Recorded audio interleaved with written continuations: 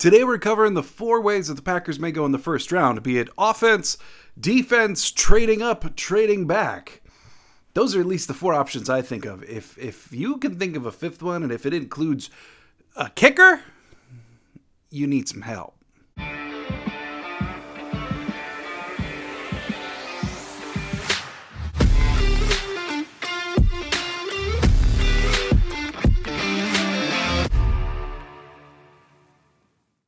What's up, everybody? Welcome to another episode of Lombardi Time Brews. You know, I said the other day that we were going to be covering the visits for the Packers today, right? And that's what I was going to do. And then all of a sudden, I looked across the interwebs and I saw that a few other creators for the Green Bay Packers did the exact same thing this morning. At least 2 of them. And their stuff came out this morning. So, I didn't want to be that guy who just did it again. I know obviously all of us have these different things where we put it out and then we have our personal opinions, our personal takes. I just didn't want to do it on the same day. So today I decided to look at the 4 options that the Packers have in front of them, be it trading up, trading back, or staying put at 15 and going with offense or defense. And I used a couple different tools, a couple different lists to help garner this information that I'll get along the way. If you were really looking forward to that video about the top visits, don't fret. I'll be doing it a different day, maybe even Friday, and then I'll push my last mock draft to Monday. Maybe I'll just do it on Monday. We'll get to it. But I just didn't feel right doing it today, considering that others had done the exact same thing. So today I decided to pivot a little, and we're going to talk trade up, trade back, offense, defense. Now, we've already looked over the last couple of weeks. What are the Packers' needs, right? And the thing is, they don't need that many starters right now. However, the depth at a number of different spots is quite precarious, as well as the future outlook at a couple of different spots as well. So I created a short list, or I said I should borrow a short list. Tyler Brook on Twitter put this out. He does writing for a number of different websites. The draft is certainly one of his areas of expertise, so I trusted his short list. Jacob Morley, who does a lot of writing for the Packers Draft Guide, one of them that's available for publication, he seconded this list. And then I threw on a couple of guys that I think not were overlooked, but a couple of guys that I could also see being first-round picks for the Green Bay Packers that are outside of this short list. Then what I decided to do is I looked at ESPN and their new draft tools. And they have the draft day predictor. And what that is you can put in a player from the draft, right? Anyone who's enlisted for the draft. And they'll tell you, based upon mock drafts, intel, insiders, all that kind of stuff, when exactly this consensus about when they're supposed to go in the draft. And it gets a little bit more detailed than that, you can punch in pick 15 and Peter Skoronski, and it'll tell you what percentage likelihood it's looking like Skoronski will be there available at 15. So I took this short list for Brook and Morley and added a couple of my own, and we're going to see what the percentages are that they're going to be available at 15. So let's say first the Green Bay Packers are going to sit right at pick 15, and they're going to choose offense. So let's go over those names. At tackle, the short list would be Darnell Wright, Peter Skoronski, Broderick Jones, and then I added Paris Johnson. So Darnell Wright, he's become a more and more popular name for the Green Bay Packers. Maybe is more of a right tackle prospect than a left tackle prospect, but certainly is a mauler. The ESPN put him in at a likelihood of 70%. Peter Skoronski, relative of Bob Skoronski, yes, the Super Bowl winner from the Vince Lombardi days in Green Bay. Probably one of the top tackles in the draft, but the real lingering question is he going to stay at tackle with his short arms? He could be a Brian Bulaga-esque right tackle with shorter arms, or he could just be an elite guard. But even elite guards you generally don't spend a first-round pick on, so scouts are very mixed on him, or so it appears. Nonetheless, he's viewed as one of the top tackles in this draft, and the likelihood of him being there at 15 is listed as only 10%. Another one, Broderick Jones. Some questions about him switching to guard, but not nearly as many. He's sitting at 50%. And then Paris Johnson, a name that has gained a lot of traction for Green Bay, and even more so that he may be gone by the time Green Bay gets on the clock at 15. ESPN still only has him sitting at 40%. Now let's look at a different position. Yes, a position that I know many people are clamoring for, wide receiver. And the obvious one, right, the person that I think is number one wide receiver in this draft for a lot of people, Jackson Smith and Jigba. And ESPN right now has him at about a 30% likelihood that he'll be sitting there at pick 15. Which, if you want to go get him, if you want to get the number one wide receiver in this draft, are you comfortable just riding out 30%? Or do you have to move up? We're going to be getting to that in just a little while. But he's at 30%. Or how about Hyatt from the University of Tennessee? I know. He's mocked predominantly as like a second-round pick. Maybe he sneaks into the back of the first. But the rumors have not stopped that Green Bay is enamored with his speed. That Green Bay thinks that if they can fine-tune some aspects of his wide receiverness, that he could become a complete receiver for them, despite him falling well under their historical thresholds at height and weight. Anyway, according to ESPN, if they want to pick him at 15, they can. 100% likelihood that he's available at pick 15 per ESPN. The other one I threw onto the short list. I don't think it's a perfect match for Green Bay, but it's someone I could at least kind of sort of see them. Quentin Johnston, wide receiver. Yes, your prototypical X receiver. He did just have a couple athletic thresholds kind of fall a little bit short. He's rated as a 95% likelihood of being available. Now, I know some people are immediately thinking Zay Flowers, Jordan Addison, a couple more rumored first-round wide receivers. Zay Flowers falls even shorter of their guidelines than Hyatt does in a lot of regards.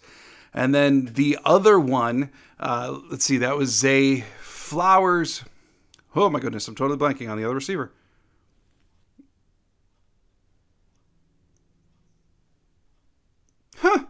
All right, well, Zay Flowers probably won't go there. Oh, Addison. Oh, it's one of those days, y'all. But Jordan Addison, his athletic testing did not go well. His RAS score fell well below their thresholds. He's not their type anyway. I just can't see Addison. I know some people really like his game. I know some people clamor for him. But the truth is, given what Green Bay has historically drafted, I just have a real difficulty seeing them go with Addison. And then, of course, the tight end position. Yes, the darlings of Green Bay. And to tell you, ESPN thinks that they have a fantastic chance at whatever tight end they want at pick 15, as Michael Mayer, Darnell Washington, and Dalton Kincaid all are listed on ESPN as having a 100% chance of being available at pick 15. So that gives you a rough idea of at least what ESPN is saying with their newly debuted tool, the Draft Day Predictor, and then to go along with their big new draft simulator, which is a brand new thing. If you want to look at the defensive side of the ball, I think there's a couple options here that they could go with. So let's transition to defense. I think they could pick an edge player, certainly. I think they could pick a corner. I wouldn't ever rule out Green Bay picking a corner in the first round. What I don't see being that likely, besides Brian Breezy, would be a defensive lineman. I mean, maybe Clancy from Pitt, but again, just not everything lines up just right. It seems like that's going to be a position that they address later, unless they really fall in love with Brian Breezy. So I stuck more so to edge and corner. Edge, of course, one of the most talked about positions for the first round for the Green Bay Packers. So let's dive in there. First of all, Myles Murphy, a very common name that we've heard a ton about, tested extremely well. ESPN still considers him to have a 95% chance of sitting there in the first round. Or how about a very, very popular name with a lot of Wisconsinites, Lucas Van Ness. Yes, the Iowa Hawkeye edge player. ESPN thinks that he's going to be closer to the tier of Tyree Wilson or Will Anderson in that more elite tier of edge that may not be sitting there at 15. They give him only a 30% chance of being there. And then you also have Adebawore from Northwestern, the combine gem himself. ESPN believes he's got a 100% chance of sitting there. And then corner. Now, Tyler Brook did not list any corners on his short list. Like I said, though, I don't ever rule out Green Bay looking at a corner in the first. And so I took a look at three that I think fit fairly well. Christian Gonzalez fits as well, but I just don't see him being available. I don't see there being any way that that's going to happen. So number one was Devin Witherspoon with a 5% chance of being there at 15. Next was Joey Porter Jr. with a 45% chance. And then Deonte Banks from Maryland, a 100% chance. So you have it. That's probably the short list of who they're looking at, right? Here's the thing, though. If the Green Bay Packers want to trade up, how far are they willing to trade up? And why would they do it? Well, Let's look at the case of wide receiver, right? If Jackson Smith-Njigba is the only player on your list that has a first-round grade at wide receiver, are you comfortable with that 30% chance that he may be there or not?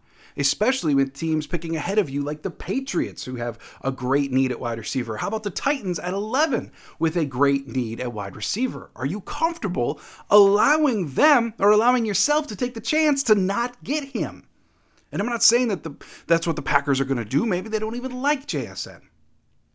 But just hypothetically speaking, if he's your wide receiver one and wide receiver is one of your biggest needs, are you cool sitting back?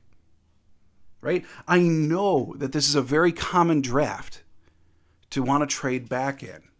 And if that's what the Packers do, I'm not upset by it at all. I don't blame them one bit. But the thing is, this is also a draft that the general consensus, the rumor mill, it's all just kind of saying that most teams have like 12 to 17, 18 guys on their first round board.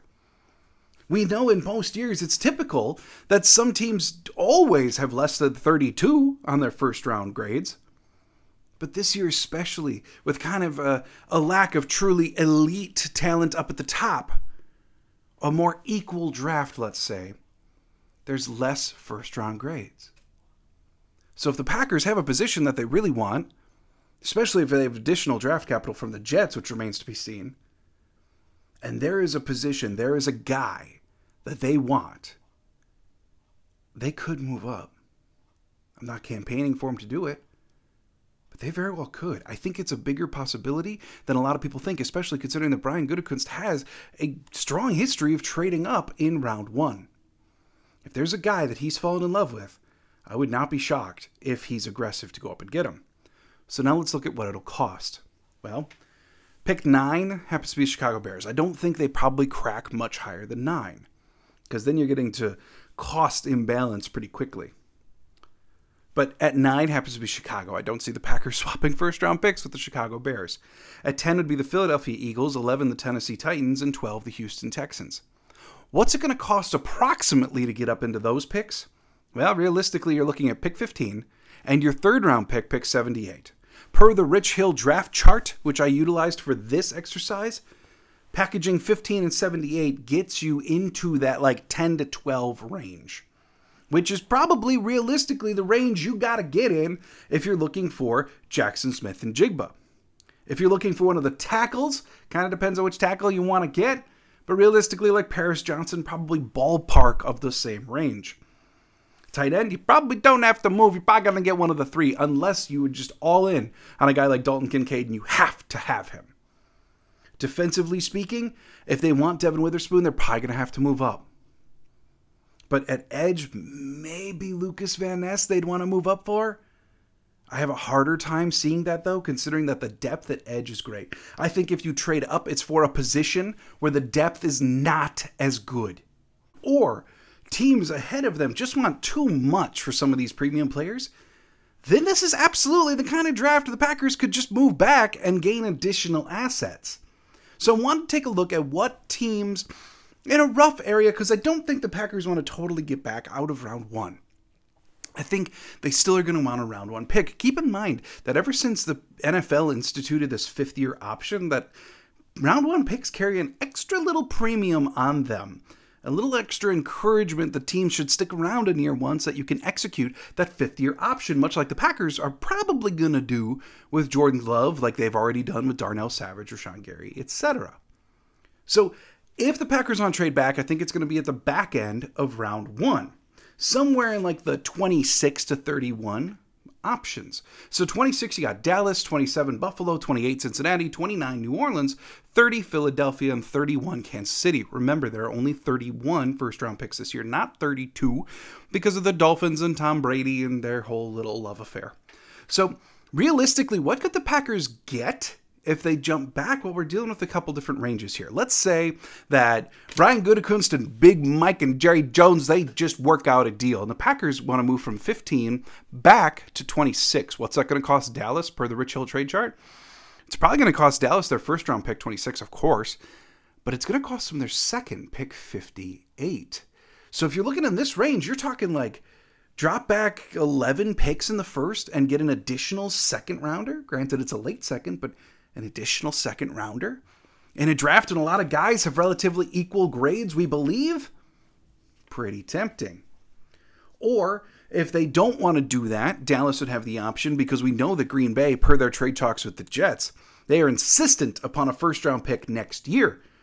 Green Bay must be smitten with the draft class next year, and it is rumored to be a significantly more talented class than what's available in this year's draft. So maybe the Packers want to work out a trade that looks at next year.